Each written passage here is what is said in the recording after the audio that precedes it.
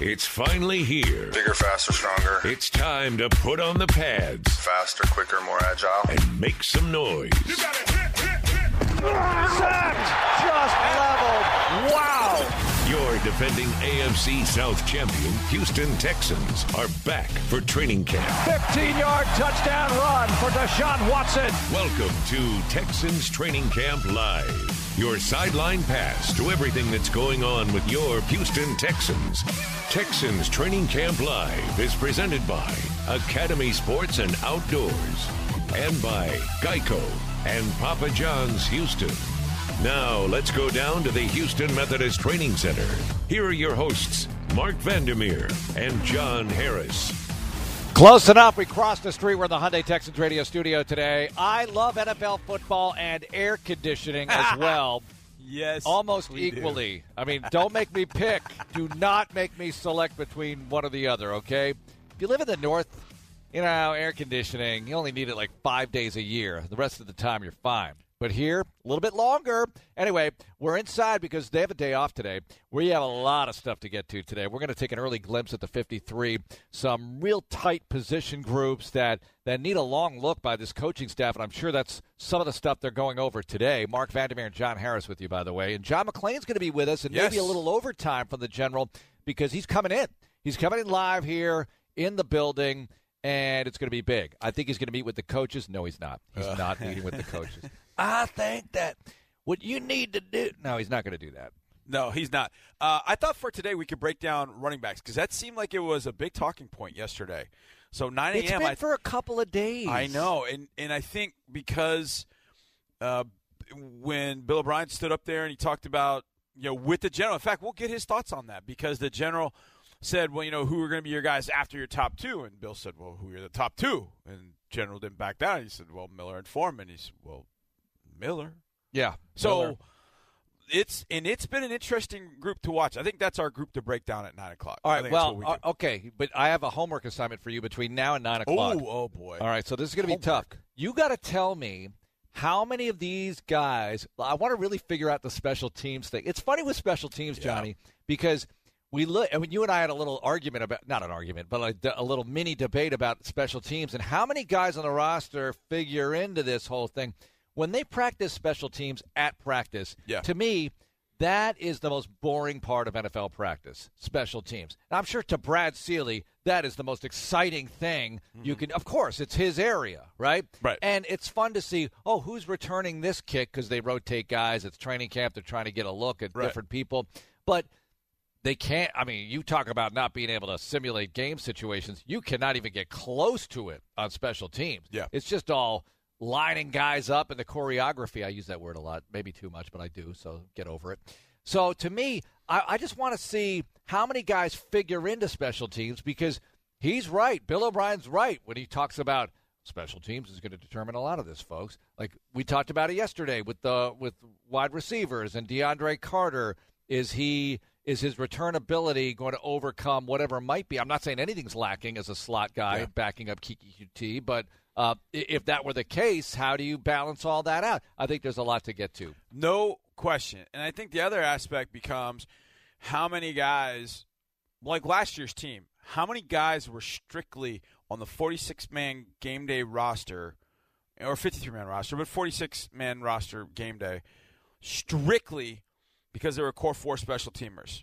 How many of those guys can you afford to have on the field? Because when you think of the teams throughout the league, you know, I think about the Patriots. They always had Nate Ebner and they had Matt Slater. Those two were just strictly special teamers. Now, outside of your specialist, punter, kicker, long snapper. But in a disaster, you got to be able to do the job, right? Slater for the Patriots has to be able to play some wideout. You don't want him to, if you're them. Although I'd love to see him as their number one guy, Johnny. There's something that tells me if he ended up being the number one guy, he'd catch like 85 passes for 1,200 yards and 10 touchdowns. Thank you. It would backfire. My little sinister plan would backfire on me. I interviewed him, by the way, at the Pro Bowl. Back when OB was first hired, back in 2014, because I wanted to get a Patriot reaction. He said nice things, and he's a good dude. But, gosh, how about that? That was 2014. He's still on the squad. still making Pro Bowls. It's just ridiculous. I'm sure Bill O'Brien talks about him in these meetings. Do you know he talks about Matthew Slater in these meetings? There's no question, because this guy's lived a whole NFL life just on the special teams prowess. when you think of a guy like Matt Slater, and I didn't think we'd talk about this. And people are like, who? Believe me, he's been with this squad. He's been a Pro Bowler in special teams. I don't know how many years. He's got at least 3 rings. He's a captain. He's been a captain. Yeah.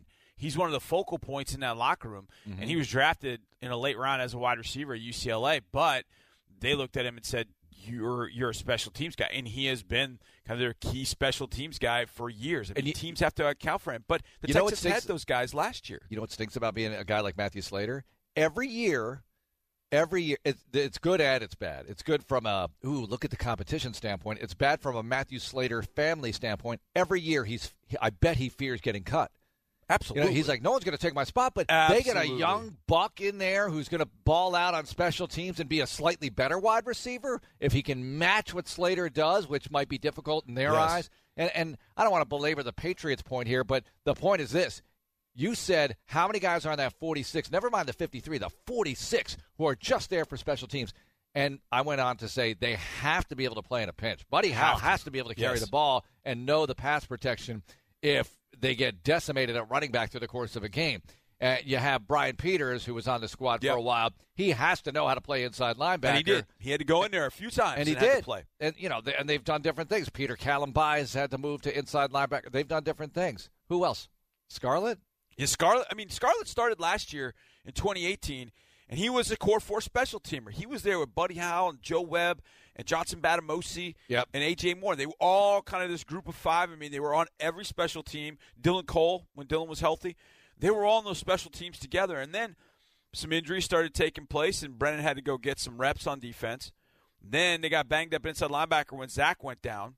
So then Brennan had to go in there at inside linebacker and get some reps inside linebacker. Remember, he had to pick at Washington right before the half? Yeah. And that was big. That was an inside linebacker. And, he's gone back to his natural position out on the edge this year because Dylan's healthy, Zach's healthy, and they feel pretty good about what they've got at inside linebacker. So he's gone back to the outside. But, that's obviously what you have to be able to do.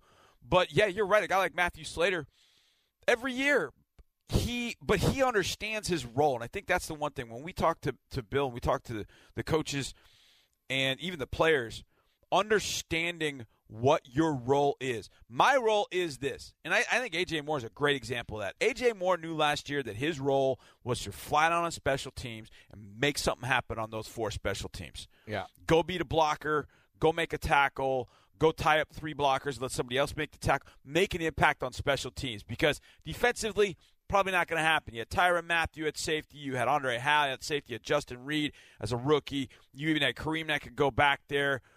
You brought in a guy like Mike Tyson back there. He was not going to get time at safety. He didn't really know the defense. He had just gotten here. But he spent the year digesting the defense. And now he comes back, and he's got to be one of the 4 guys at safety. So he's got to be ready to play, and I think he's showing that on the field. But he got on the field, and he's getting reps on the field in large part because he killed it on special teams last year, but he knew what his role was. That's huge for those guys. You know what he appears to have, just based on practice, so we'll see if it translates into games. Ball magnetism. Okay? That's key. And some guys have it. Reed has it. Yeah. Justin Reed has it. He absolutely has it. Sometimes it's not even, I made a tremendous play for a pick. It's, I just was in the right place at the right time, and I got the carom for the interception. Quentin Demps, when he had 7 picks for this team. Andre Howell always seemed to be around. Now, the one he made in the back of the end zone last year, what game was that? The Browns. Oh, that was a great pick. Baker went deep. Baker went deep. Because he was like a receiver. He's the deepest guy, and he's had to get the toes in and everything. Ridiculous. It was a great pick. So I'm not saying they don't have ability, but they have that extra. For some reason, the ball finds them, and it's awesome. All right, let's get to some hot reads here. We're in studio today. Day off. Bill O'Brien and the staff, what are they doing today? Players are off. Look, I was just in the dining room, and guys are trickling in, and they're doing treatment and weightlifting and things like that, but it's a good day to get off their feet. But the coaches, they might be off their feet, but they're grinding. Coaching staff and then all the departments, we all get together and talk about where we're at right now. Everybody from the training room to the scouting staff to equipment room, we all have meetings during the day, and there's a lot of great communication in the organization going on. It's awesome. And then with the players, it'll be a big rest day or a rehab day, get caught up on some film, come on in, and, you know, obviously they don't have to be in here, but they will open a weight room for a regen deal and all those types of things. So it's a good day for everybody. You know what? When I get home at the end of the day, if I just want to kick my feet up and watch TV and not do anything around the house, I'm just going to say I need a regen. It's a regen, Johnny. It's a regen That's day. what it is. Guys, when you get home at the end of the day or on the weekend, you got the honeydews or whatever, just say, no, this is regen time. Yeah, I got okay? a regen. I got to watch this golf tournament. It's only going to be 6 hours of viewing, so it's regen. That's what it is. I don't know if that's going to fly for most people. We all need regen the older we get. Yeah, we do. I love regen. It's that's definitely joining my vocabulary. All right, another hot read from yesterday, and this was really great news, and this is why you have to listen to the show, because we tell you who's at practice, who's dressed, who's not. It was great to see Watt on day one with the arm brace. We reported that. We let you know that on this very program. But the next hot read involves a guy we were just talking about in the defensive backfield after a great rookie season. He's back, Justin Reid, after being on the NFI list for a few days, but he's raring to go. I spent a lot of time with Ryan Clark. He's one of my guys, former safety for the Steelers, 13 years in the league. I was training with guys like, Landon Collins and Shazier Everett. There's really like 14 of us over in Arizona. We spent a lot of time on footwork. We did film review. Personally, I had a lot of conversations with my older brother, Eric Reed, and we just talk ball. And, he's actually happens to be in the conference of the teams that we're playing for the games with. So I get to talk ball with him about the teams upcoming on our schedule, like New Orleans, Atlanta, Carolina themselves, and Tampa. So we really just been diving in on the mental side of the game more, handling myself physically. And my big focus for the offseason was really my legs, because I want to be even more explosive out of my breaks in order to cover that half yard, because we all know football is a game of inches. Those inches make a difference. So I want to be able to put myself in the right position to make plays. Justin Reid, he has not missed leg day. Leg day important to all these guys, and he certainly has not missed his. The other nugget out of there, Eric Reid with the Panthers, right? And playing that NFC South, the division that the Texans are playing in the NFC. That's great to get the intel from him. It's in Eric Reid's best interest to feed intel to brother when he faces New Orleans, Atlanta, Tampa Bay. Now, when they match up against Carolina, another story. But it's in his best interest. Look, I'm going to root for all those NFC South teams against the AFC South teams, except us. It goes the other way, too. When the Panthers, it's in our best interest for Justin to share as much as he's got on the Colts, the Titans, and the Jags with Eric. Hey, when you face this team, this is what you need. So it's going to be a good sharing situation. How about the fact that 10% of the starting free safeties in this league came from one high school? Whoa. Eric and Justin and Landon Collins all went to the same high school in Baton Rouge. That's amazing. I mean, that's incredible to think about. Yeah. 3 of them from the same high school. Very cool stuff. I mean, it's amazing. I mean, those 3 players, and the secondary coach is like, yeah, I'm really good. You think? Did Landon Collins say something about Dave Gettleman, about warm-ups and be careful? I don't know. Yeah. He may have. I mean, he may have. Man, I saw Landon Collins on the NFL Network's training camp show, and he was after practice, and he was just on set. And there's some guys you just see, and I have body envy, and I'm like, oh my God, Landon Collins is built like he's chiseled out of marble. Yeah, he said he'd run over Dave Gettleman. So be careful in warm-ups. Oh, he's got an edge. Is that a threat? I mean, can you arrest somebody for that? Well, I mean, he made it. He verbalized it. Yeah, get a warning or something. Okay, coming up on the program, John McClain's going to join us at 8:30. So the general will give us some of his info. We've got Jaleel Addae, who I'm going to tell you all about this guy. This guy's fantastic. Got him from the San Diego Chargers, 16 games. Fantastic. I don't mean he's been to 5 Pro Bowls necessarily. I mean he's a fantastic guy, and he's a good safety. He's going to help this football team. You're going to hear Drew's Dirty Dozen with him, among other things, coming up. It's Texans Training Camp Live. It's Texans Training Camp Live. It's Texans. Back to Texans Training Camp Live.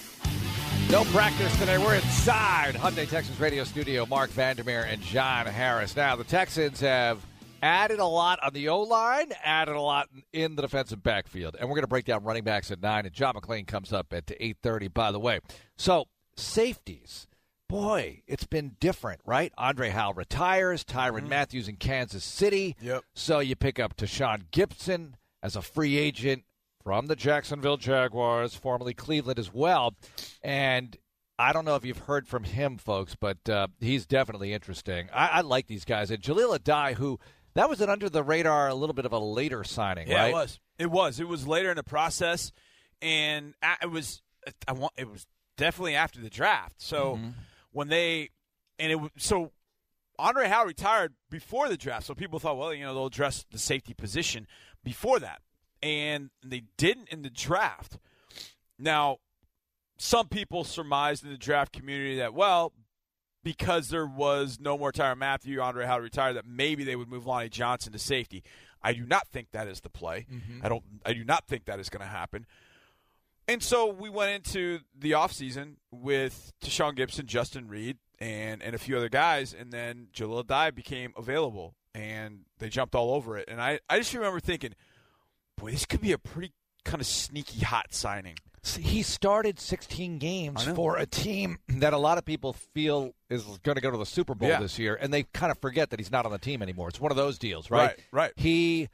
They won a playoff game. They're a good squad, and he was a starting safety for this team, and you don't even have him penciled in to start necessarily. Right, and there's a lot of different things you can do with him, and I've said this before. I was not in front of my TV at the start of the wild card game, Baltimore and L.A., because it was clean-out day for us. And so I was on the way home, and I was listening to the broadcast. And as I was listening to the broadcast on the way home, I kept hearing them say the Chargers are playing 7 defensive backs. They're playing 7 defensive backs. I'm like, whoa, how does that look? What do they look? So I get home, and as I'm watching, I'm like, who's playing linebacker? And it's Adrian Phillips, the safety, and Jaleel Addae. They played inside linebacker. Those two were playing inside back linebacker. 7. So you went back 7. So they played their front 4 with Melvin Ingram and Joey Bosa, and their 2 inside So they're guys. trying to do that so they can keep up with Jackson when he runs. Right, exactly. And that was kind of the point. And they did a really good job with it and got a lead. They had a big lead. And then it kind of plays to your advantage because now you got 7 defensive backs in the field when you know Lamar's got to throw the ball. But Lamar got him back in the game. But point being, the defense was so good. And that day, in large part because they've got 2 safeties playing linebacker. And Jaleel Addae didn't play safety or played linebacker like a safety. He played linebacker like a linebacker. So you've got some different things that you can do. When you go dime, I always think about when we went dime a few years ago, Eddie Pleasant would be that guy. And Eddie was the kind of guy that when he was in college, you never knew what position Eddie played. It was like he's a safety, he's a linebacker, like which one is he?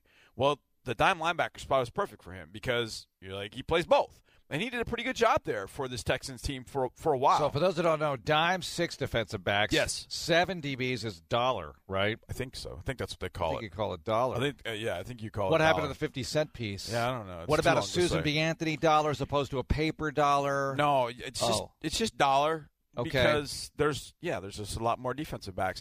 We at one point, I think it was in 2014, we put 7 defensive backs out on the field one time. I know that was one time, but that was against the Eagles. I remember counting the DBs going, whoa. Well, when you have Cunningham or Cole out there, they have great coverage ability, and that's it's not that, but it's along those lines. No, but you're right. That's exactly right. That's exactly when they drafted Zach Cunningham, that was the first thing that popped out. If Zach doesn't start immediately, that's a role he's going to jump into. When Dylan Cole's out on the field, that's a role that he steps into. But now, depending on who you're facing and how dangerous their 3 or 4 wide receiver package ends up being, or even 5 wide receiver package, maybe you want a safety on the field. You do like having Dylan on the field. You love having Zach on the field. But maybe you have Dylan and Zach and Jaleel. Maybe it's one of those situations where you want to be ultra fast in coverage. Maybe that's something you end up doing down the road. There's just a lot of different things you can do with the Addae because he is, using that word again, the versatility word, which some people don't want to hear. But that's great in a veteran. And he's a guy that'll talk with anybody. Well, we have guys on this roster who are really good at other sports before, like Darren Fells was a pro basketball player overseas. You have Kahale Waring, really good water polo player in high school. And Jaleel Addae, not only good at football, but good at football as well. Drew's Dirty Dozen with Drew Doherty. It's one of my favorite guys to talk with because you're a hell of a soccer player. Maybe not anymore, but at one time you were great, weren't you? I was pretty good. I'd like to say that. Tell us about that. There's more to it than quote-unquote being pretty good. Well, I started when I was like 3 years old. My dad's originally from West Africa, Ghana. So that was our family first sport. I played travel ball all the way up to 18 years old, played across seas and played against Costa Rica's U17 national team. And then when it got down to when I was 18, which one did I want to choose, football or soccer? My true love, with football being America's #1 sport, I chose football. And it was a good choice because you have been an excellent football player. So let's get into these questions. What is your best football trait? I'm physical. I like to hit. I like to impose my will, and the passion that I play the game with. I play with a lot of energy, and I think that I like to say that my teammates feed off of that. Which of your teammates is the messiest? The messiest? I don't know that one yet. I think everyone's pretty clean for right now. It's early in camp, though, so get back to me on that. That's a good political answer. I'll give it to you just because you're new, but I'd have pressed you on this if you'd have been around the team a little bit longer. Who's the tightest teammate so far, you think? I think I am. My locker's very organized. I think I get my OCD, want to have everything in order for my wife, Lindsay. That's growing on me from her. That's a good type of OCD, though, right? Very good, very good. What's your typical breakfast like on a training camp day? 4 organic shelled eggs with spinach, cheddar cheese on the top after it's scrambled, 3 slices of avocado, bacon, water, and orange juice. I can see a little bit of this OCD because most guys have just said bacon, eggs, toast, fruit. You were very specific. Same meal every day. Favorite retired NFL player is? My favorite NFL player, rest in peace, is Sean Taylor. Best hair on the Texans? Best hair on the Texans, I would have to say is between... I'm a dreadhead guy, so I got to go with me, Hop, and Fuller. Okay, you've been named by a few other of your teammates who have done this, so that's a good thing to have on a first half year on a team. Much love, much love. Teammate that gets you the most excited, gets you amped up the most on a daily basis? Teammate that gets me most excited and amped up on a daily basis, I would have to say... I would have to say JJ, man, just watching him, from outside, never being around him to being his teammate now, just seeing how he works, how he goes about his business, all the success he's had, and how he still continues to work and grind the way he does. So I think that'd be one of the teammates. Teammate that calms you down the most? Bad Emosi. Bad Emosi has to be the teammate that calms me down the most, always checks on me, asks me how I'm doing, how's my spirit, good guy, good mannerisms. He's that guy. You're saying this with a slight smile. Does he have the slyest sense of humor on the team as well? Yes, he does. That's him. That's him. If you know him, you know that's to be true. He just did this a few days ago and got us pretty good with some things. Best part of training camp is? Just the camaraderie you build with your teammates. Obviously just working and grinding and getting yourself ready for week 1 in the season. But the camaraderie that you build with your teammates, it's almost like you're here all day, so you get to know each other, and you build that bond and that brotherhood that you're going to need when you're out there between those white lines. What's your favorite TV show, favorite show on Netflix, Hulu, one of those? The Chi. It's a Netflix series. The Chi, Ozark. Me and my wife binge watched both of those, and we're waiting for the new series to come out. So if the producers of those two see this, let's get it moving. I love Ozark. I've finished both seasons. I can't wait for the third. That guy finds a way to sink deeper and deeper and deeper and get into more trouble each episode, doesn't he? Every time, man. It keeps you coming back, for sure. How about when you were growing up? What was your favorite TV show? When I was growing up, my favorite TV show was Martin. And I love WWF. Favorite wrestler? The Rock. Best dresser on the team is? Best dresser on the team, I'd have to say between me. And I seen Hop dress, too. Hop swaggy. I seen him on Instagram with a different kind of look. He has a different swag, but it's clean. I like it. Fantastic stuff from Jahleel Addae. We went through this quickly. We went through this with detail. And we can't wait to do this again sometime soon. Jahleel Addae, best of luck to the rest of camp. Best of luck this season as a Texan. Thank you, sir. I appreciate it. He's a Chippewa, too, so we need more of those. We've got Xavier Crawford, got Jahleel Addae. We've got 2 guys in our department who are Chippewas. There's another, I think, football intern or training, athletic trainer I'm intern. Sure. If your name is Zach or you went to Central Michigan, you got a leg up. And I didn't go there, but I worked there, folks, so, yeah. I mean, really, you got Joe Staley. You've got Antonio Brown. I mean, got J.J. Watt, sort of, because he transferred to Wisconsin. Yeah. And back in the day, for the more seasoned fan, Gary Hogaboom, who was a backup quarterback for the Dallas Cowboys, and I forgive him for that. Yeah. But he also participated on Survivor at one point, too. Oh, that's right. Yeah, he was on Survivor. Dan Marley was a Chippewa. Yeah. How about that? Yeah. Okay, John McClain, a Baylor alum, and he's going to join us next. Got to get his thoughts on the running back situation. Some other things that he noticed yesterday, because we caught up with him before practice, and they had a spirited practice yesterday at the Houston Methodist Training Center. We'll break down the running backs as a whole at 9 o'clock and get some thoughts on the 53. It's Texans Training Camp Live. Texans Radio is at training camp. Welcome back to Texans Training Camp Live. The grind. You're into the second week, but you're not really because it's 5 practices in and a day off, but it just feels like it because it began last Thursday. Anyway, you get the point. The team will open the preseason a week from tomorrow night. No, it's Thursday night. Thursday night. The days are running together, Johnny. Exactly. I mean, when you're here every day of the week, you're just like, what is this now? I know. I don't even know. When I was doing radio last night, I got worried. In the second segment, I was like, I think I said in the first segment, I was like, did I say Monday? I did say Monday. I went back and listened. I did say Monday, but I got worried for a second. Like, they're just all kind of running together. They are running together. But a week from Thursday, the team opens at Green Bay, Lambeau Field. It'll be live on ABC 13, and you can stream it live on the Texans app, and you can hear it right here, and you can hear it on the Bull 100.3 FM, and you can get smoke signals from me from Lambeau. No, I'm not going to do that. But you'll be able to see it, consume it, hear it in a variety of ways. And John McClain, you can consume his content on the Houston Chronicle or right here, right now, as he visits with us in the Hyundai Texans radio studio. Good morning, General. Good morning. And I think if somebody slips up on a day, the listeners are up to date on this stuff like crazy. They know exactly when it is. I know my friends who are Texans fans. You mean they know it's Tuesday? They know what day it is. They know what days the fans can come to practice. Oh, that. They know when they go to Green Bay, when they practice against the Packers, and when the preseason opener is. And if we screw it up, we don't want to do that, but it's not like everybody's going to go, oh, my God, John Harris said this day I was wrong.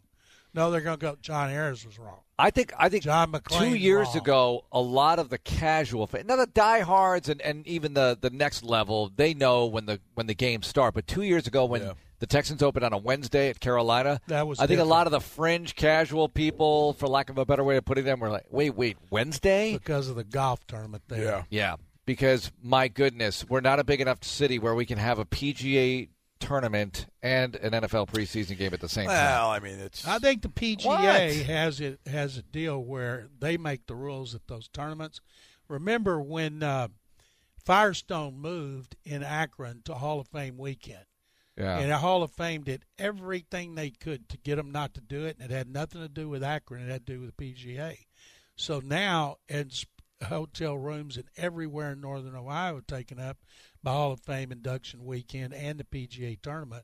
So that's controlled by them. If you agree to have them in, you open the door and you invite them to come in and take over. It's still the same house. weekend. Are they there this weekend? I guess. I haven't paid any attention. But to me, all right, so if you're the area, the PGA's got to do a solid here. It's right for that area. LeBron went back for the economy and everything. Well, partly. But you know what I'm saying? It's great to have back-to-back weeks of huge events. It's in the best interest of your city, of your area, to divide those events. Well, you don't have to worry about it anymore because golf got smart and said, no. Move our majors. Good. Move them Yeah, all but the up. Firestone is something else or whatever. No, I know, thing. but that's not a the golf PGA major. Championship from 2 years ago. But Yeah. it was a golf big major. tournament every year that drew all the bigs, Mm-hmm. and even the Amish country was having B&Bs, inviting people over 20, 30 miles. Oh my gosh, away. it's like what is Harrison it? Ford and An Kelly Amish McGillis. country B&B? It's like what is that like? It's like Witness, that movie with Harrison Ford, or a Kingpin. Although are they Mennonites? It's a little bit different. I don't know. The Kingpin was just weird. All I remember is Kelly McGillis. Oh, looking yeah. pretty good in Witness. Yeah, okay.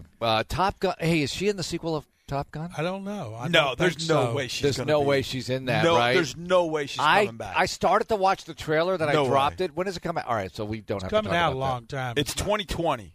It's Oh. coming out in 2020. Wake me up when it gets here. All right, John, biggest takeaway from yesterday. What stood out to you? They were out of pads, but I thought it was still a very spirited session at the Houston Methodist Training Center. What I like to watch the most, whether they're in pads or out of pads, are the receivers, and that being the tight ends and the receivers, and the defensive backs, because cornerback, to me, everybody keeps talking around the country about offensive line, and when I do these national shows, it's like, oh my God, the offensive line. And I said, well, cornerback to me is a bigger issue than the offensive line, because I think the line's going to be better with a small thing like Martinez Rankin going into his second year. At the end of last year, Sunil Kelemete and Zach Fulton and Nick Martin were beaten up, which is one reason the running game went from averaging 143 yards at the end of the winning streak, including 156 during the 9-game winning streak, to falling off the table because they just were beaten up front. And everybody's healthy so far. And Matt Khalil has looked on everything. Good so far. Mm-hmm. And then they love Titus Howard, Max Sharping. They're both playing tackle and guard. The coaches are really happy with those guys, the way they learn in the meetings and take it onto the field, and then when they make a mistake, correct it. And they have confidence in them mentally that they can play both of those positions. You know, if indeed, say Khalil can play well enough to play left tackle for a year, that means the Texans could have 2 starting rookie guards. Sharping is once they start banging on people at Green Bay, I think he's got a chance to be kind of a mauler, a nasty boy. And they need that up front. And they know what they got in Nick Martin. They like to see Nick come back as soon as possible, and just like Kahale Waring, who needs it a lot more. But watching the line, I think it's going to be better. I'm not sure about the secondary. You never know about Roby and Aaron Colvin and Jonathan Joseph, who just got a raise to, I think, $4 million a year this season. Those guys, they've got to play really well. Lonnie Johnson's got to get healthy and stay healthy.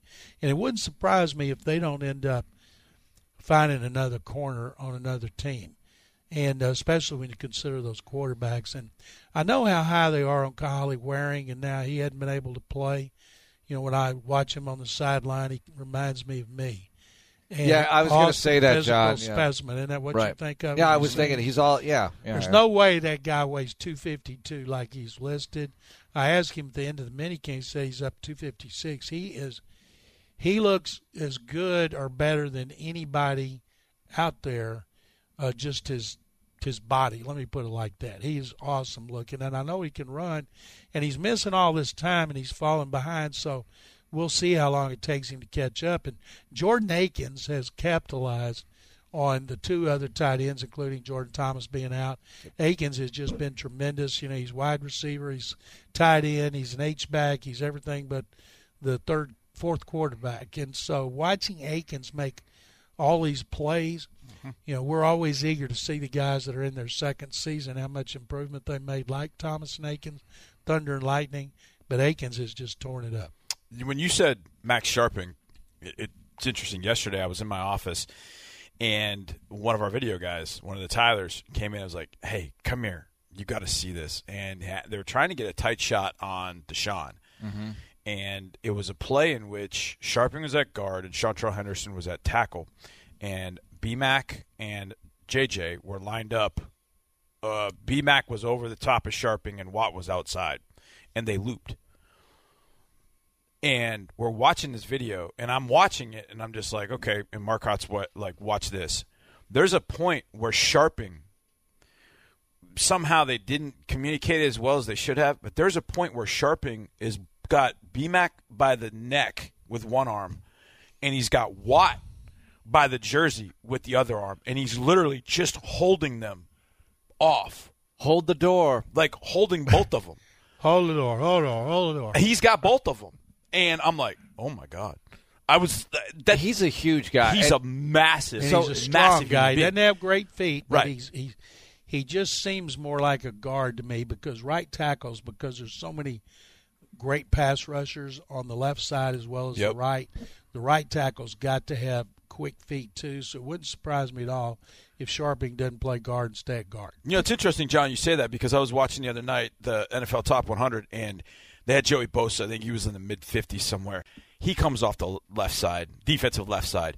JJ comes off the defensive left side. Von Miller comes off the defensive left side. That some of those top edge rushers in the league, they like coming off that left side for some reason. I don't know. Because they get a guy who's not as good as the left tackle, maybe, right? In many cases. But they also now, everybody moves their tight end around. Right. You know, the reason it happened that you needed your best blocker on your left tackle, because, you know, the blind side on the quarterback, but there was a tight end over there. Mm-hmm. And now the tight ends go to the slot, they line up wide, they go in motion. You don't have as many traditional tight ends, so you can rush from either side. if I was the quarterback, how the quarterback's always pointing to the middle linebacker, and that's for protection or whatever. I'd be pointing to J.J. Watt like, him, there he is, block him, Watt, or Clowney, Von Miller. at those or, two. Yeah, Clowney's over there, Watt's over there. No, Clowney's over here. No, he's over there. Now he's moving. Well, you guys bring up a great point. The other night, if you watch Clowney's top 100 vignette, there's a mic'd up with Anthony Weaver standing there, DJ Reader sitting down, and Clowney standing up. And he walks over there, and they have a discussion. They're like, and I think it's the Colts. I tried to pause to see who was on. I think it was the Colts. Every time that Clowney was off the ball, the Colts pointed Clowney out. DJ was like, yeah, they're saying something. I don't know what they're saying. I don't know what but they're pointing Clowney out. That every time Clowney was off the ball, the Colts were making him the mic. They were making sure that they centered the protection on him whenever he was off the ball as a linebacker. Like, he automatically became the mic for them, which I thought that's really interesting, because I've always wondered what teams were doing when Clowney ended up trying to stand up. And it was funny because Clowney was the one who came over there and was telling them, hey, look, when I'm standing up, they're making me the mic, basically. Well, I'm the protection point. Help yourself then, But right? That's what it's got to do. They have to do that because of the way he moves around. Right, exactly. He stands up outside. He stands up inside. Sometimes he's standing up over the nose tackle. That nobody else does that, so they have to be aware of him. And he had that great game. I think has he ever had a better game than he had in the first one at Indianapolis last year? Indianapolis. Week 4. Well, he had the fumble recovery for a touchdown. Yep. He had the big sack on third down. If he doesn't get that sack, if they convert something on that play, you lose that game, and you're 0-4, and then who knows what happens, right?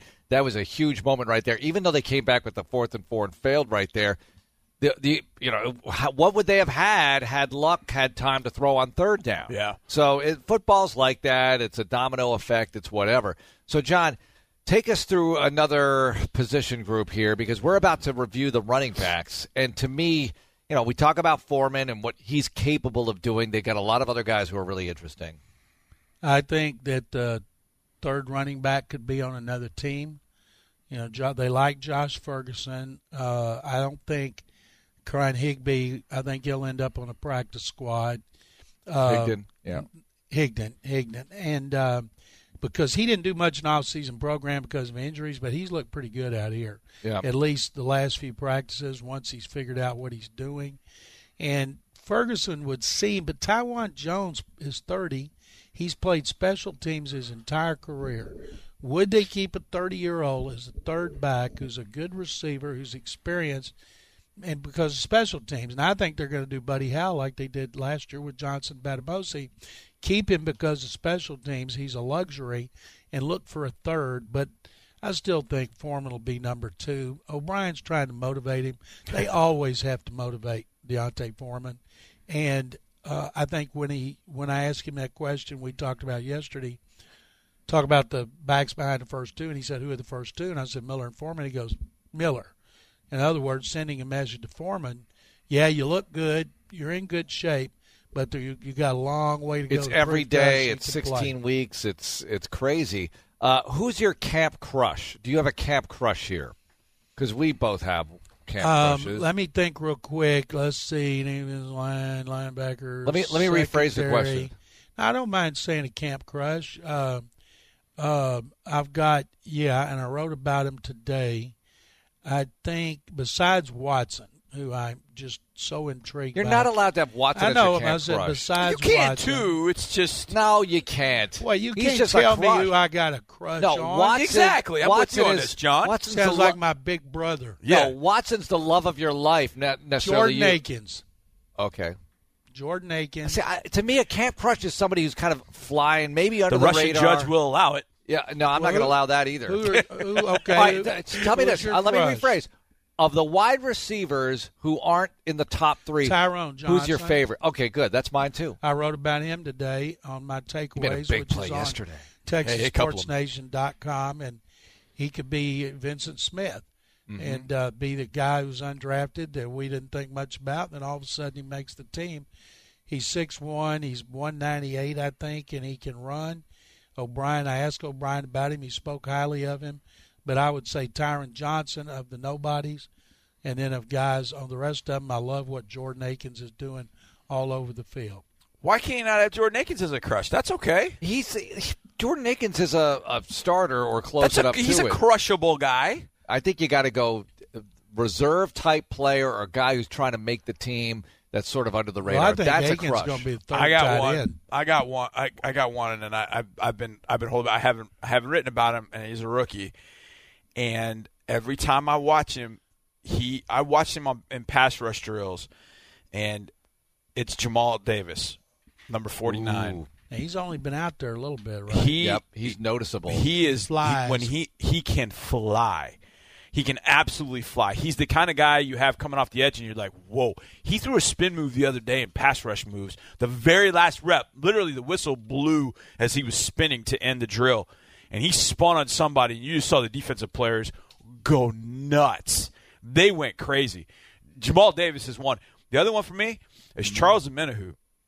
You look at Charles, and there's a play made. Now, he's got to find a consistent level, because there are times when it's like, okay, Charles, where are you? But then there are times where he really shows up and makes some plays, knifing in the backfield. He has been hanging on at J.J. Watt's every word. Charles Omenihu, two rookies. Obviously, Omenihu's not a nobody because he was still drafted in the 5th round on day 3. Jamal Davis is not a guy that anybody has really talked about, but, man, I'm telling you, he can give them some pass rush. It can be really interesting when he goes to Green Bay. Why do you think he didn't get drafted? It's a good question. Undersized? I don't know. He's in the 240s, I think, or is he? He's a little bit undersized, but he's got every athletic attribute you could possibly have. Now, he transferred from Pitt, so the transfer thing, you don't know why that happened. I mean, who knows? I mean, look, when Arian Foster went undrafted, I think at the time everybody's kind of like, wow, why did he go undrafted? And then over the years we found out, there were some issues back at Tennessee that weren't always great. Speaking dinosaur language.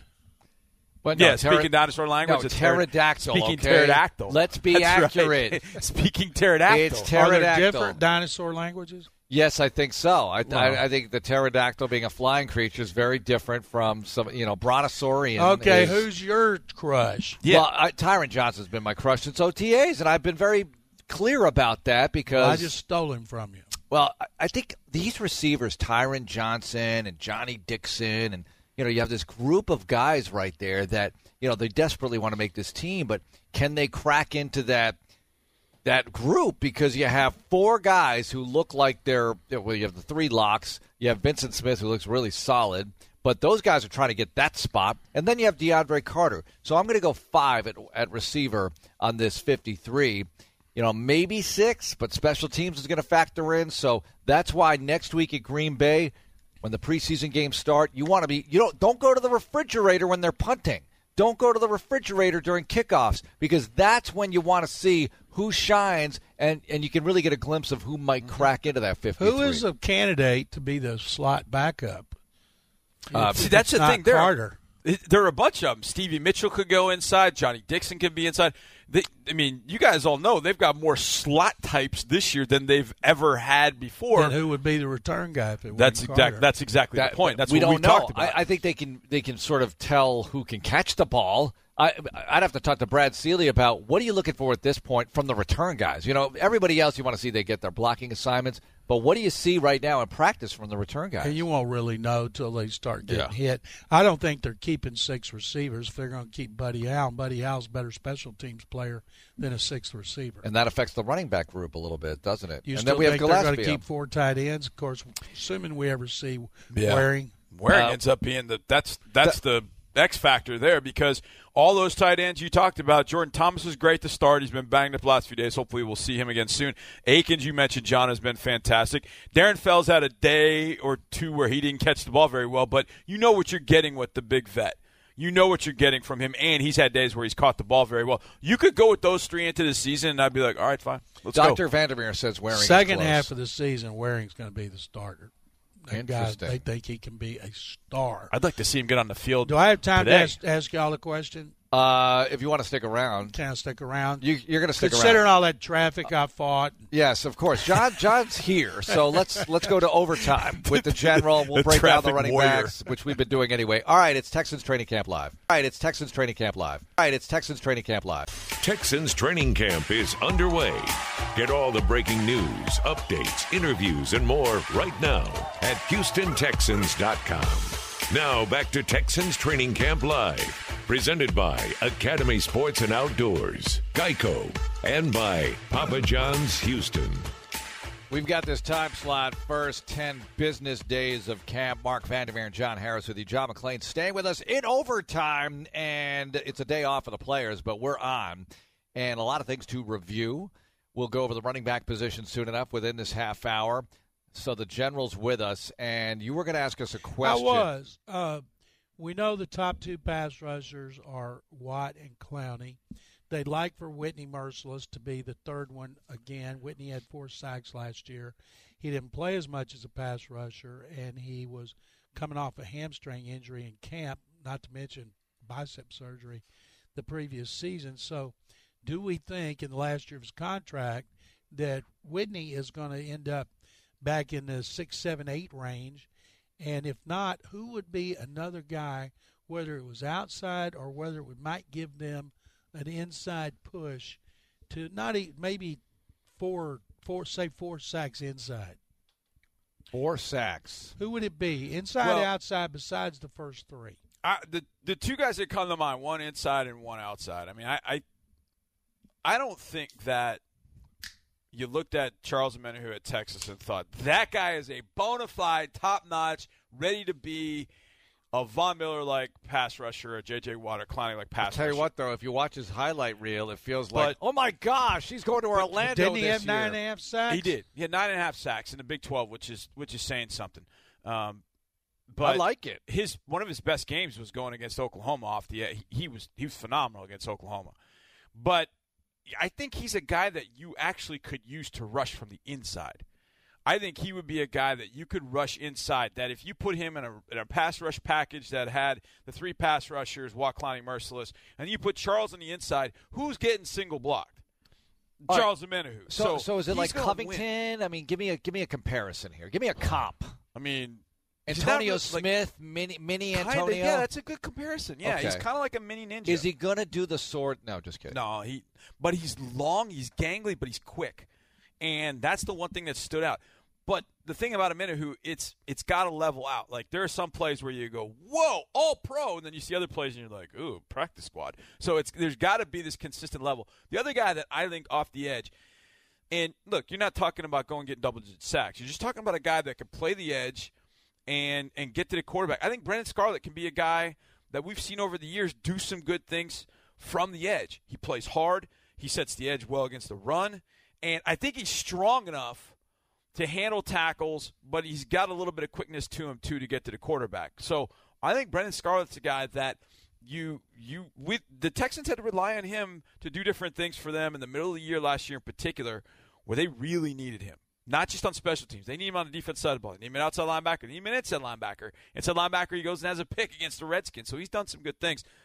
I think those would be the 2 candidates. Now, would the consortium look at some sort of pass rusher from another team? Potentially. Yeah, but those guys don't get away. Yeah, they don't. No, they don't. It's like pitching, okay? And especially this time of year. No one wants to part with anybody they think is any good. Malik Jackson, released by the Jaguars. Why? Cap casualty, because they had to go out and get money from Nick Foles. There are going to be players like that. Why is Deshaun Gibson here? So there may be something that happens. At this time of year, though. Listen, you never know. What happens, and I'm just using Tampa as an example because I know Tampa's up against the cap.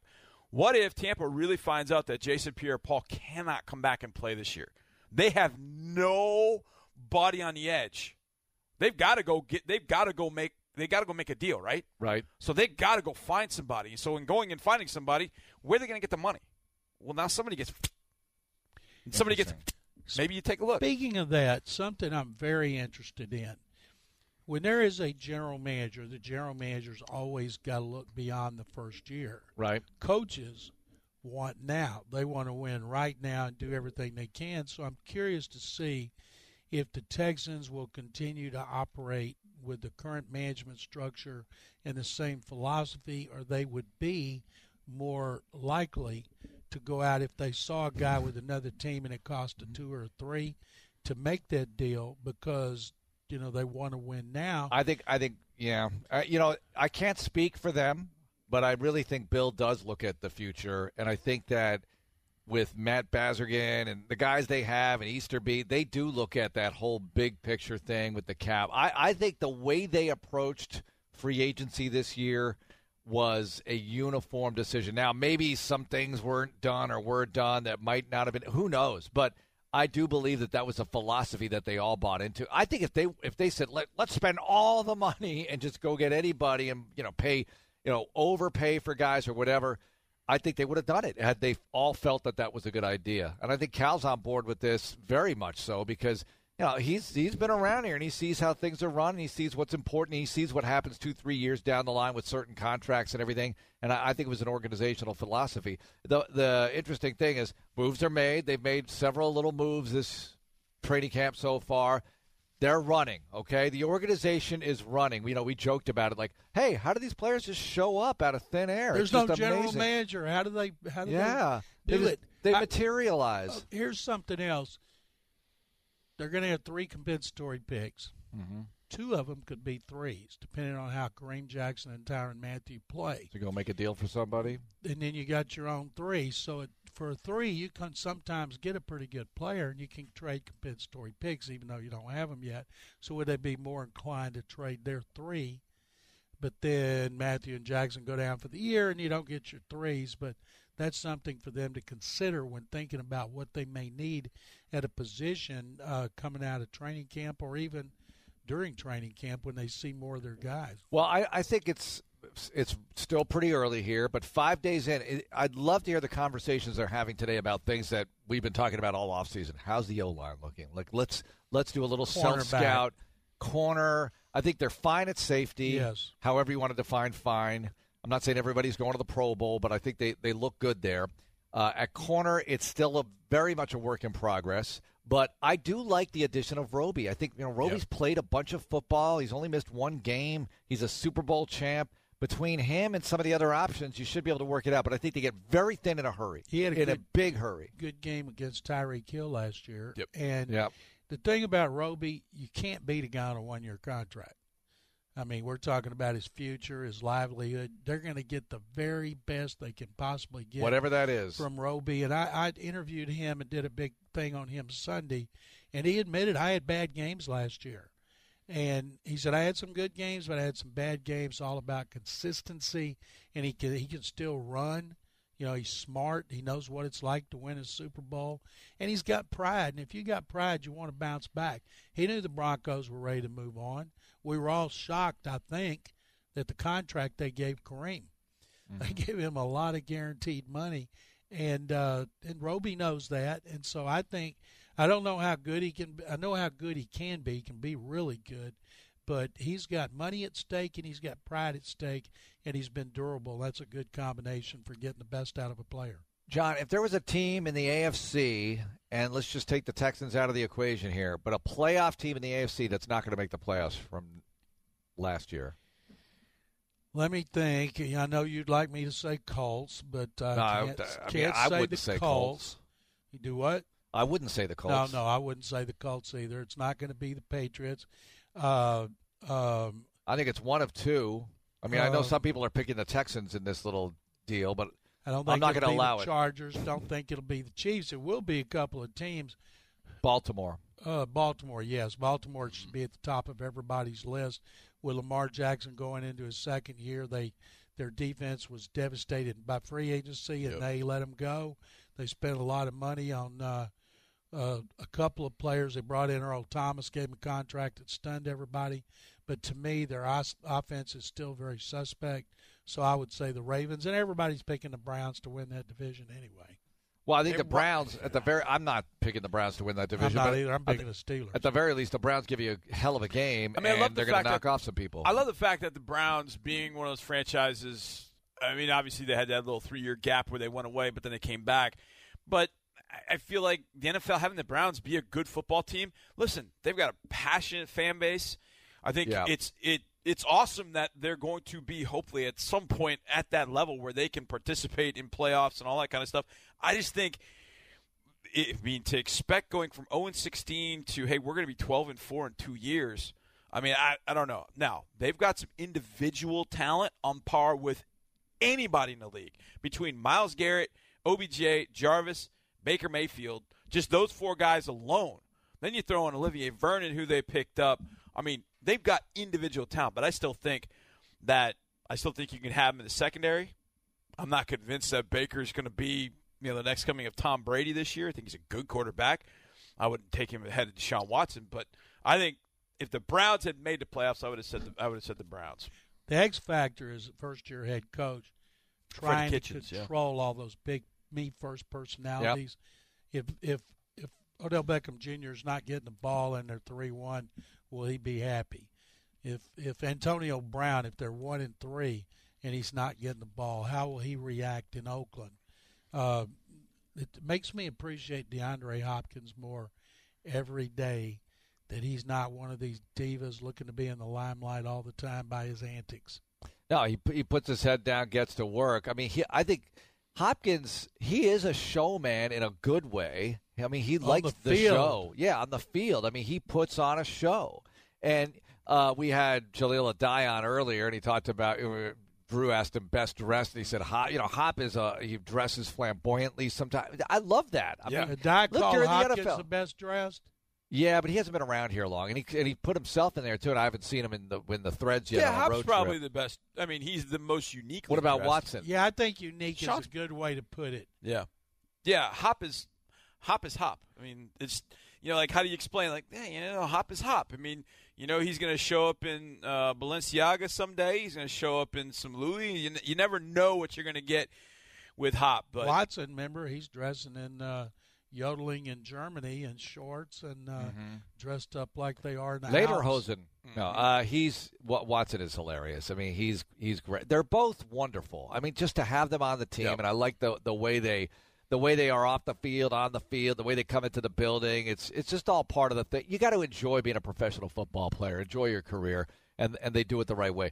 I saw a guy online at a fundraiser. Yep. And he looked very sharp. See?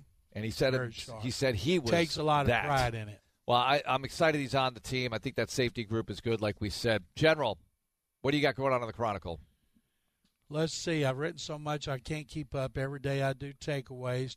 Today I have about the tight ends and how Akins is taking advantage of Waring and now Jordan Thomas being out, and how bad they need to see Waring on the field because of they think he can be special.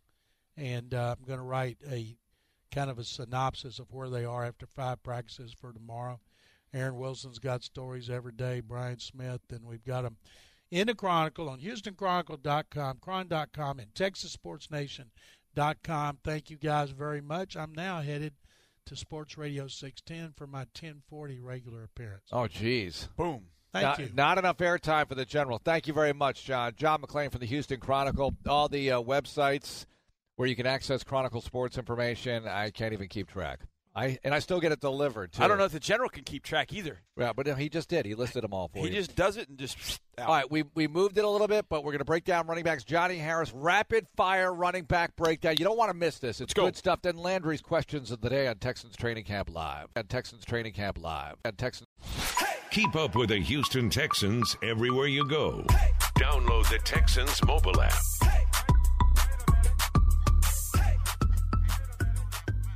Oh, we're back. Jeez, we're watching a video with Peyton Manning. We're in the studio. What is going on? Texans Training Camp Live. Mark Vandermeer, John Harris, DP Sidhu joins us in studio. We've got a lot to do here in a very limited amount of time. So the last thing Johnny, describe what we were just consuming there. Well, Peyton Manning has put together these shows. He's the executive producer on these shows for the NFL celebration, NFL 100 celebration. It's called Peyton's Place. Right. And he has done these different episodic J.J. Watt's going to be on one of them. I know that. Dan Pastorini's going to be on one of them. Yeah, I know. He's got the flak jacket on. They've done this. They're doing this thing. They call it the greatest catch. And so back in the 1920s, the Giants did this thing to draw up publicity for the NFL where their quarterback stood at the top of this building and threw a ball down to the best player in the Giants team. So basically it would have been like Deshaun Watson throwing one to DeAndre Hopkins from a skyscraper onto the park next door. Yeah. Well, Peyton Manning is doing that with Chris Carter. And the problem is now the park used to be a lot larger so that the receiver could stand closer to the building. Now it's like this throw is like 85 yards. Yeah. And I mean, but it's got to go down. So it's got to go down. Leeway. So he's got some leeway, but he's got to go over these trees. Oh my gosh. Carter's got to try and find the ball. Yeah. And he's wearing a helmet. It's comical. And they're charging really extra. He's standing on a balcony that's like 2 by 2. Yeah, and he can't even like step into the throw. Yeah. He said, I So don't it's have like any if he room follows to step up through, into it's the like pocket. he tumbles over. All right, DP, what about camp yesterday? Who did you interview? I interviewed A.J. Moore, who's just had a phenomenal camp so far. Have we aired that yet, by the way, on our particular little be program? Is it on SoundForge? I believe it is. Okay, then I think it's going to make we the haven't show aired it tonight. I don't know if we'll get in there today because we have Landry coming up next, but it'll be on Texans All Access The tonight. Xfinity one-on-one presented by Deep Plan. It's also on Twitter and on yeah, got to get your HoustonTexans.com. sponsor in.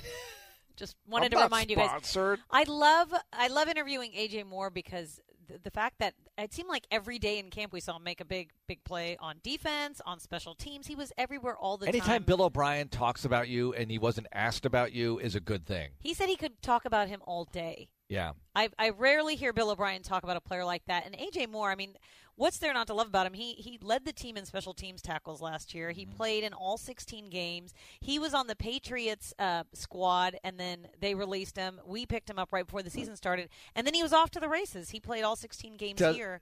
And, he's been here ever since and really working hard right now. Jonesy, get that NFL Films music ready, please, for the running back breakdown. But, DP, does the safety group win the award for best position group interview skills? Ooh. Or level of interest Well, I've or only something? had about 5 because it was 5 days of camp. The tight ends are right there, too, because Jordan Thomas and Yeah, Jordan those guys are Akins. good. Those guys are good. It's probably Deshaun- not fair to name a winner in this category, but when you look at Gibson, Adai, who we heard from earlier, Moore, okay, I mean those three right there are great. And Reed, obviously, has always been good. Even as a rookie, he was a non-rookie. It wasn't like the invasion of the body snatchers where I'm just trying to be a good teammate. No, Which is fine. His It's fine to be that personality way. is definitely there. And I wonder if he's going to make that year 1 to year 2 jump at the podium as well. You know, they make it on the field, but how could he go up? I don't know. But yesterday, expecting it, you look though. at the sound bites from yesterday. This is kind of inside baseball stuff, but it's like 45 seconds, and those are long. Because Reed will just tell you what's going on. He It's really awesome. will. Stanford, educated and very chipping away at his engineering degree. He gets asked about that every now and engineering then. degree. He said industrial engineering at Stanford. He's got about guys 3 stick years He's to going go. to join the club. He's going to join the engineering club. He can't I'm really not. ask- he can't ask me DP and for I are any charter help. members. I don't remember anything from engineering. I don't so either. I have wouldn't have zero help. graduated if I was in that major. Okay, I had to be in like advertising. Make a magazine, paste and cut. Okay, I can do that.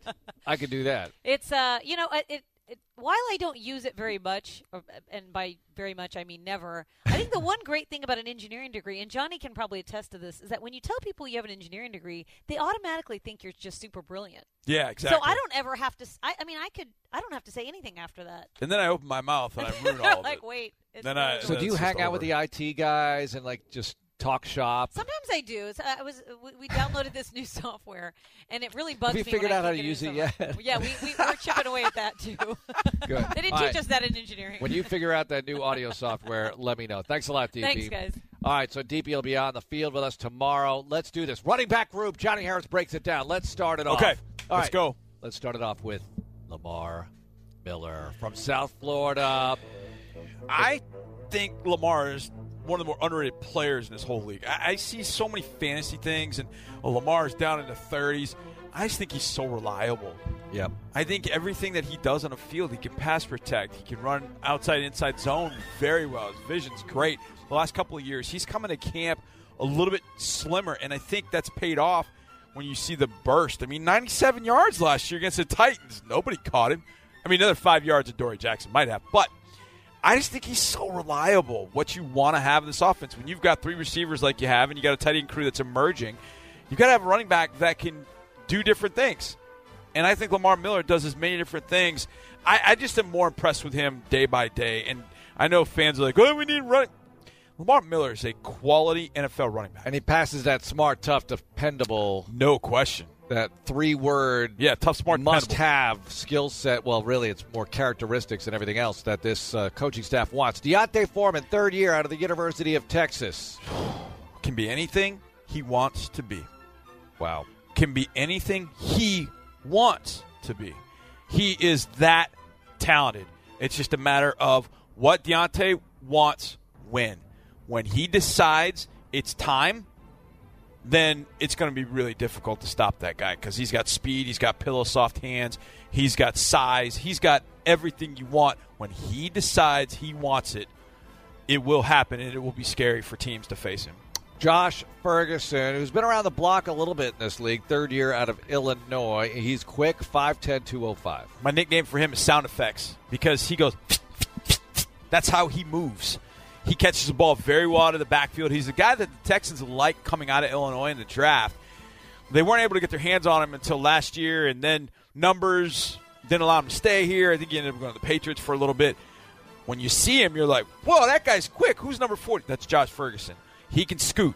I don't think he's an every down back. I don't think he's a guy you want to put in outside-inside zone type things, but you want to get him the ball in space. If he can prove he can protect, he's got an opportunity to be a third down back for this team. Tywan Jones is entering his 9th year in the NFL out of Eastern Washington. He's not exactly a prolific ball carrier, right, but he's a special teamer. He's 6 feet, 195. At a minimum, he's a special teamer. But he's got some juice. Just watching him run the football, I would always forget about him thinking about the running backs. He can absolutely fly. He's a good veteran presence in the locker room to go along with Lamar Miller. I wouldn't be surprised if he ends up making this team because he's got that veteran presence and he will contribute on special teams and he can fly. So you got some returnability there if you need it. Great storyline on this team. It's more of an under-the-radar type of storyline, but Buddy Howe, does he stick with the roster as a special teamer? He's a running back. Is he going to get some carries this preseason? Probably a few, but what they really want to see is what these other guys do. So it's going to be interesting for him to see how he sticks around or tries to. How they divide up the carries for preseason is going to be really interesting to me. Yep. I'm really curious to see how that goes. I don't need to see Lamar at all. No, I don't. Lamar, not you're at right. all. I think you're right. I think Lamar may not play at all. I think you've got so many guys to try and determine what you're going to do, and Buddy's one of them. I think he's a little bit slimmer than he was last year. I want to see what he does in live action because we've never seen him as a running back. The only reason I need to see Lamar is if I'm worried about pass protection, because in the preseason now they're sending extra people. It's no longer vanilla defense. Exactly. So everything. I might need Lamar in there when Watson's in there just to make sure that I protect Watson, and that'll only be a few reps in the first game. Right, exactly. So we'll see how that shakes out. That's Buddy Howe. All right, next up, Demaria Crockett, rookie, Missouri, 5'11", 225. You talked about this guy all offseason long. He's got great speed, or had it before the injury. How's he looking right now? He ran a 4.4 at his pro day. He can move. I watched him run down on special teams the other day, and he was keeping up with A.J. Moore and Johnson Batamosi. I mean, he's flying. And he hits the whole heart. He's a big guy. I think he is going to make a really strong push in these preseason games to have eyes on him. Karan Higdon. Boy, he's a mighty might. I mean, when you see him, you're like, that's a gnat compared to the rest of everybody else. But he runs between the tackles with abandon. Like, he doesn't back down from anybody. And I think the coaching staff likes that. But how much of a pounding can he take at a legitimate 5'8", 5'9"? Now, when you see he's stocky, but he's not a flyer. But I don't need a flyer. I don't need a guy that runs 4.3 running back. I just need a durable guy that'll run between the tackles with good vision and power. Higdon does that. I think he's made an impression. I think these two rookies, Higdon and Crockett, have made a significant impression on the coaching staff. They're going to have to do something on special teams. I don't even know what, but it's going to be something. Oh, we got one more, right? We got the fullback. Yes. All right. Yes. Cullen Gillespie up. Yes. From Katy, from Aggie Land. What do you think? How much is this guy loved in Aggie Land? The Texags did a documentary on him. Yeah, it was tweeted out yesterday. Yeah, tweeted out yesterday. So I want to go see that, talk to him about it. And it was funny. He just kind of played it down, as rookies probably do. He's really interesting to me from a number of different angles because when you run fullback, he's as good a pass protector as Lamar Miller is. Mm-hmm. Just watching him pass protect the other day, he's brilliant. Some of the other running backs he's going against bigger linebackers, and he's doing a really good job holding up against him. That'll get him on the field. And he's got good hands. And he runs in the 4.5s. In the preseason, yeah, he'll get him so on the field. He'll go on all 4 special teams. I think he's going to make this team because of the Swiss Army knife capabilities that he has. I'm excited for him to see what he's able to do as a rookie and beyond. That's your running back group. Next up, Landry's questions on training camp as we weigh things involving your Houston Texans and the rest of the AFC South. It's Texans Training Camp Live. It's Training Camp Live. This is Deshaun Watson. The bomb from Deshaun Watson. And you're listening to Texas Radio. My goodness. Oh, yeah, you are. And we're in the Hyundai Texans radio studio. Mark Vandermeer and John Harris, as we'll be on tonight. Texans All Access at 6 o'clock. I got a lot of stuff for that show tonight. Joe Webb, who's in his 10th year.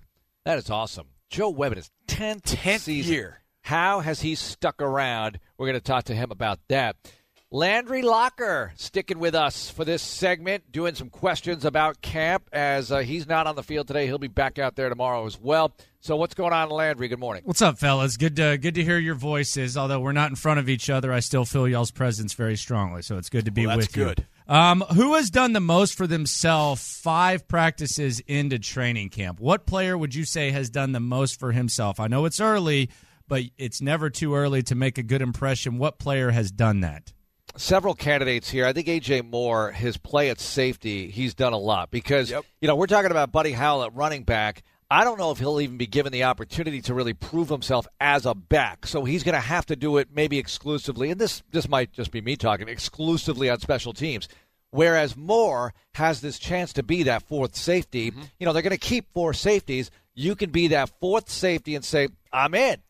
I'm the guy, and I can also play special teams like a baller because I led the team in special teams stops last year. I think Jordan Akins is a guy that we talked about. John McClain brought him up a little while ago. In large part, the one thing I look at, Landry, a lot of times in training camp is opportunity opened the door, who has stepped through it. And I think that Jordan Akins has done that because JT got hurt, I think, day 2 or day 3, I think. He got hurt inside, and we haven't seen him for a couple days. And Kylie Warren's been on PUPNFI to start the year, so we haven't seen him in practice. We've just seen him working out. And Akins just looked like a total stud. So Akins has stepped in and said, look, you drafted me in the 3rd round. You drafted me 3 rounds ahead of Jordan Thomas. You drafted me a few spots ahead of where Kylie Warren was drafted. You guys believe in me, and now I'm going to make that pay off. And he caught everything. Sunday he made a catch going across the middle, a one-handed catch. And he was running literally right at me. And I see the ball, and I'm like, there's no way. And he just reached out one hand and just – it was not like one hand, pull to the body, and then secure. It was like one hand, snatch it, tuck it, get the first down. It was phenomenal. Then he caught a touchdown on the next play on a seam route. I think it's been Jordan Akins to me, that one guy with opportunity that's opened that door even further for himself. I thought Lonnie did some good things early, but now nicked up, so we'll see how long that's going to take for him to get back. Because, look, he's going to make the club. You can't make the club in the tub expression does not apply to him. He's going to make the club, but he's got to find a way to get out there and get better because these reps are so valuable to him. So there are numerous guys you could point to. I would say the 2 rookie linemen. I mean, they have really opened some eyes out here. And, John McClain brought up Rankin. Rankin was drafted 3rd round last year, but these guys being 1st and 2nd round this year, it's not flavor of the month either. They're really showing out. So good for them. It's early, but a good start for them. Yep. All right, Le'Veon Bell yesterday, he apologized to fantasy football owners for holding out last season. You guys both have to apologize to your fans for something you did last season in 2018.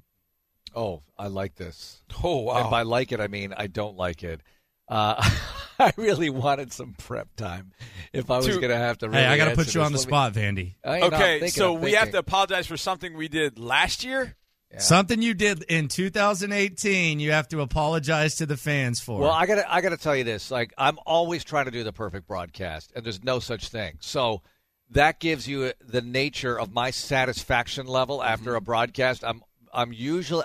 If I feel like I did a good job, that's, I don't want to say it's rare, but I don't usually leave the booth saying, that was great. I did a great job. And I'm thinking, well, that was pretty good except for this, this, this, and this. So I always want to apologize for this, this, this, and this. And that's, that's basically what I'm thinking about here. I know one that I'll go with.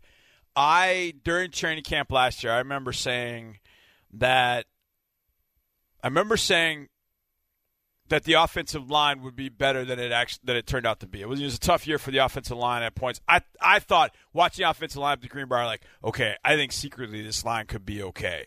Mm-hmm. And there were moments where they ran the ball, especially in the middle of the year, and I thought it was okay. But just overall, it wasn't where I thought it would be. That would probably be the one thing. The other one would be that would be it. That would I be would it. Go with that. You know what I apologize for from the Greenbrier? Talking about the weather a lot and how beautiful it was. Because, boy, does that hurt when you're here in 95 degrees and we're up there and it's 70 and I'm putting on a fleece. That hurts. Yeah. So sorry about that. Good question, Landry. Wow. I think. All right, biggest bust in the AFC South this year. Biggest non-Texans bust in the AFC South this year. Player? Yes, biggest player bust. Could I interest you in Nick Foles, please? Could I interest you in Leonard Fournette? Is he even a bust anymore, though? No, I know. I'm with you on that. He's already he's sliding down the hill already. Biggest bust. I feel like. Is Mariota qualifying for this? Yeah, that's what I was going to say. I mean, Mariota is the one that really stands out. I would love for it to be T.Y. Hilton, but I don't think that's not going to happen. He's already, now, that would be a fall. I'll give you a candidate, and I'm going to give you a candidate, and I know you're going to hear this and go, wait a second. Eric Ebron, Colts. Oh, that's a good one. And the reason I say that is Jack Doyle is back, and that's Andrew Luck's dude. He likes him some Jack Doyle. And if they've got Paris Campbell and they got Chester Rogers in the slot and they've got T.Y. already, I don't know how many two tight end sets they're going to want to go with. That they're going to feel like maybe that slows them down. So I think Ebron might get squeezed a little bit from what he was last year. He got all his opportunities because Jack Doyle wasn't on the field to get any of them. So Ebron can talk all his noise about you don't cover 85 man-to-man. Yeah, well, you might end up being a bust because Jack Doyle's back, bro.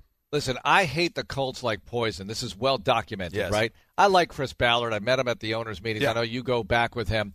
But the way the Colts are showcasing the way they do everything, if this draft class for them, this acquisition off-season period doesn't work out, and it costs them on the field and they end up winning only 8 or 9 and they miss it or just squeeze in and don't do so, hey, I'll be so happy. And I won't be happy for him, obviously, because, I don't want bad things to happen to good people. But I do want bad things to happen to the Colts, though, Johnny. Yeah. It's very just much. Calm down, people.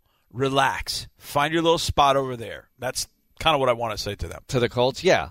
Oh, that was so cute, your off-season and celebrating the playoff so nice. win. You won a February championship. Oh, wouldn't it be just so love sweet? It's so – I mean, there are many different levels of satisfaction in a football season, guys. But if the Texans are able to finish ahead of the Colts and do better in the playoffs, not that I'm bitter – right. But I'm bitter. Yeah. Okay. I want to see, obviously, the Super Bowl. But if I have to settle for something else, that might be nice. Anyway, go on. All right. It's the off day, so we know the players. Some of them are going there and getting treatment. Some of them are going up to NRG and watching tape. I'm going to ask you guys to tell me what you're doing on your off day after you get off the air. What do John Harris and Mark Vandermeer do on their off day?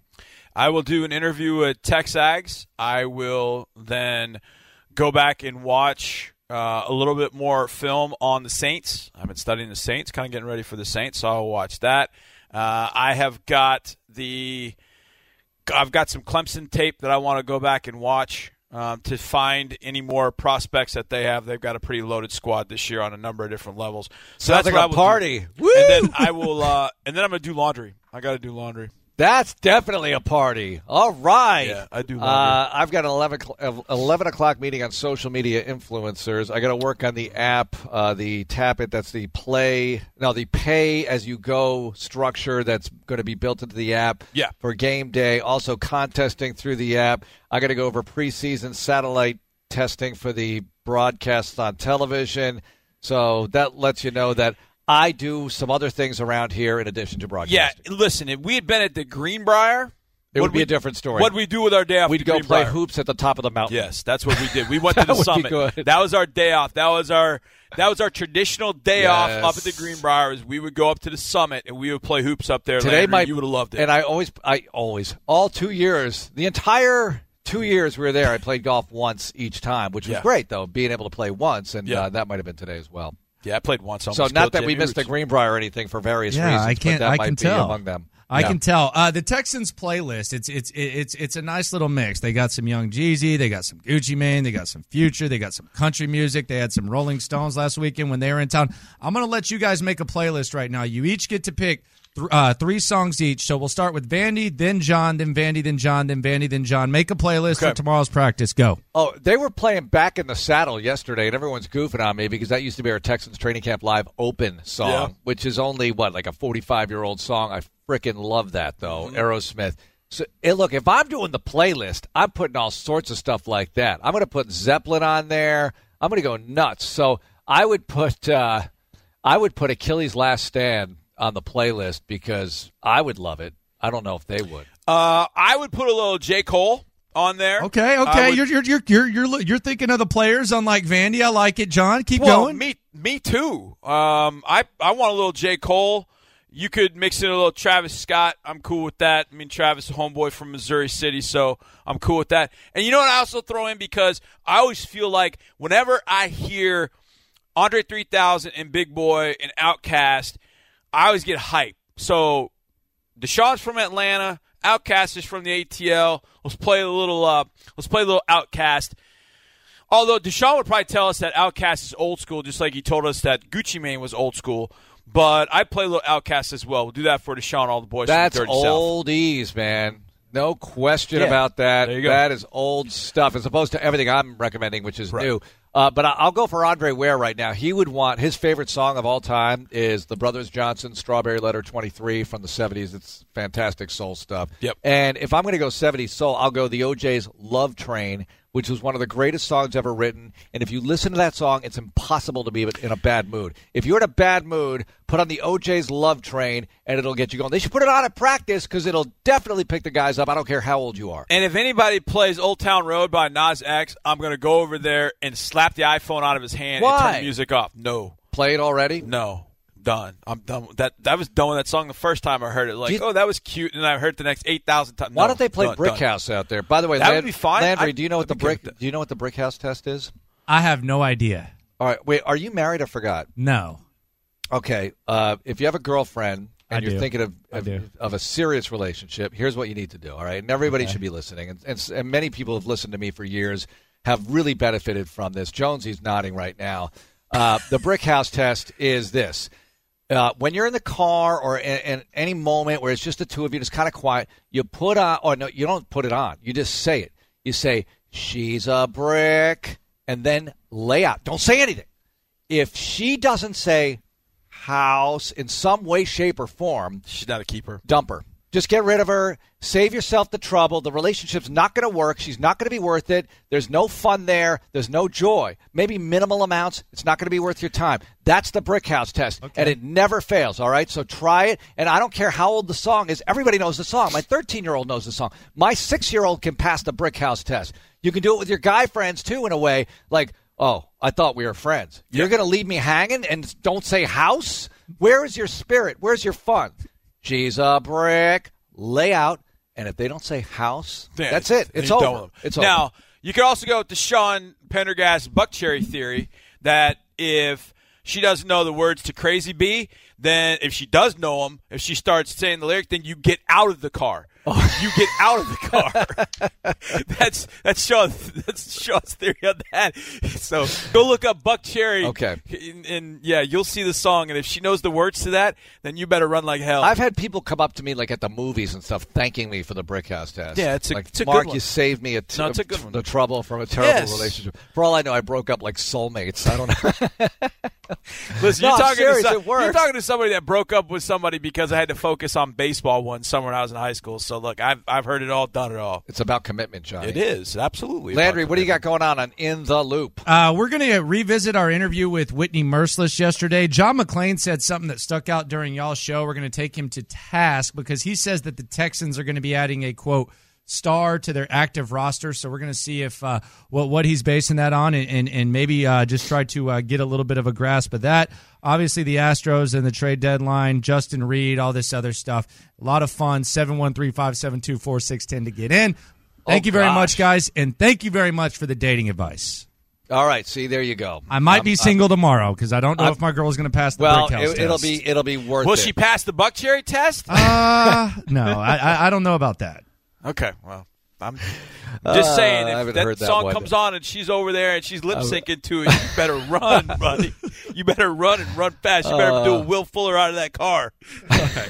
Appreciate you guys. I haven't heard. Thank you, Landry. I haven't heard that one yet. So day off for the players. I just saw a bunch of them in the cafeteria getting some grub and getting ready for meetings and things like that. Meetings. I don't think they're meeting. No, I think it's just informal stuff. They want to go watch film or that's up to them, right? Yeah. This is a day off, no requirements. Yeah, but they come in.